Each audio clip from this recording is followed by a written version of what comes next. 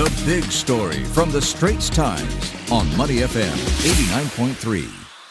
Trade shows and exhibitions are back with the biggest one yet in Singapore since COVID-19 measures were relaxed. I'm Haryanto Dimana. You can subscribe to the Straits Times channel so you never miss a single episode. And a big step forward for Singapore's recovery marks the start of Restaurant Asia 2021, the largest MICE event held here to date since COVID-19 curbs were relaxed. The three-day F&B symposium and trade show is slated to draw 1,000 people a day. Restaurant Asia 2021, returning after an almost 2 years hiatus, will see 113 exhibitors and brands from 12 countries showcasing machinery, equipment and ingredients. This event joins two others this week, the Milken Institute Asia Summit and Bloomberg New Economy Forum, marking a return of large business gatherings in Singapore.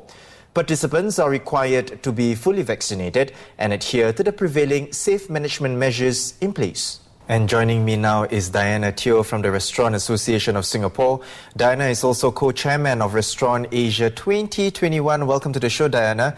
Diana, today's trade show is not only the first large-scale F&B event, but also the biggest on-site exhibition yet since the pandemic hit Singapore. What does this signal to you, given that the F&B sector has been so badly hit by the pandemic? So we're definitely very happy to be able to launch the first F&B trade show and symposium since the onset of COVID-19. It is a significant milestone coming out of 2 years that are very long and challenging for the F&B industry. I believe that the good response we received for the trade show today also signals demand for physical events where we are able to interact and network with one another, of course, all while adhering to the safe distancing measures. I hope that the reopening for the MICE industry will also mean that the F&B sector will continue to see greater reopening in terms of capacity limits and easing of safety management measures. Diana, it's been a week since 5 fully vaccinated members from the same household can dine in together at F&B outlets. What feedback have you received from your members so far? Have they seen an improvement in their business?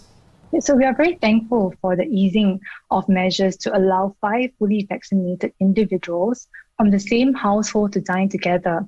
It has helped a little bit, but it still has its limitations as family members who are not in the same household still cannot dine together, and neither can friends.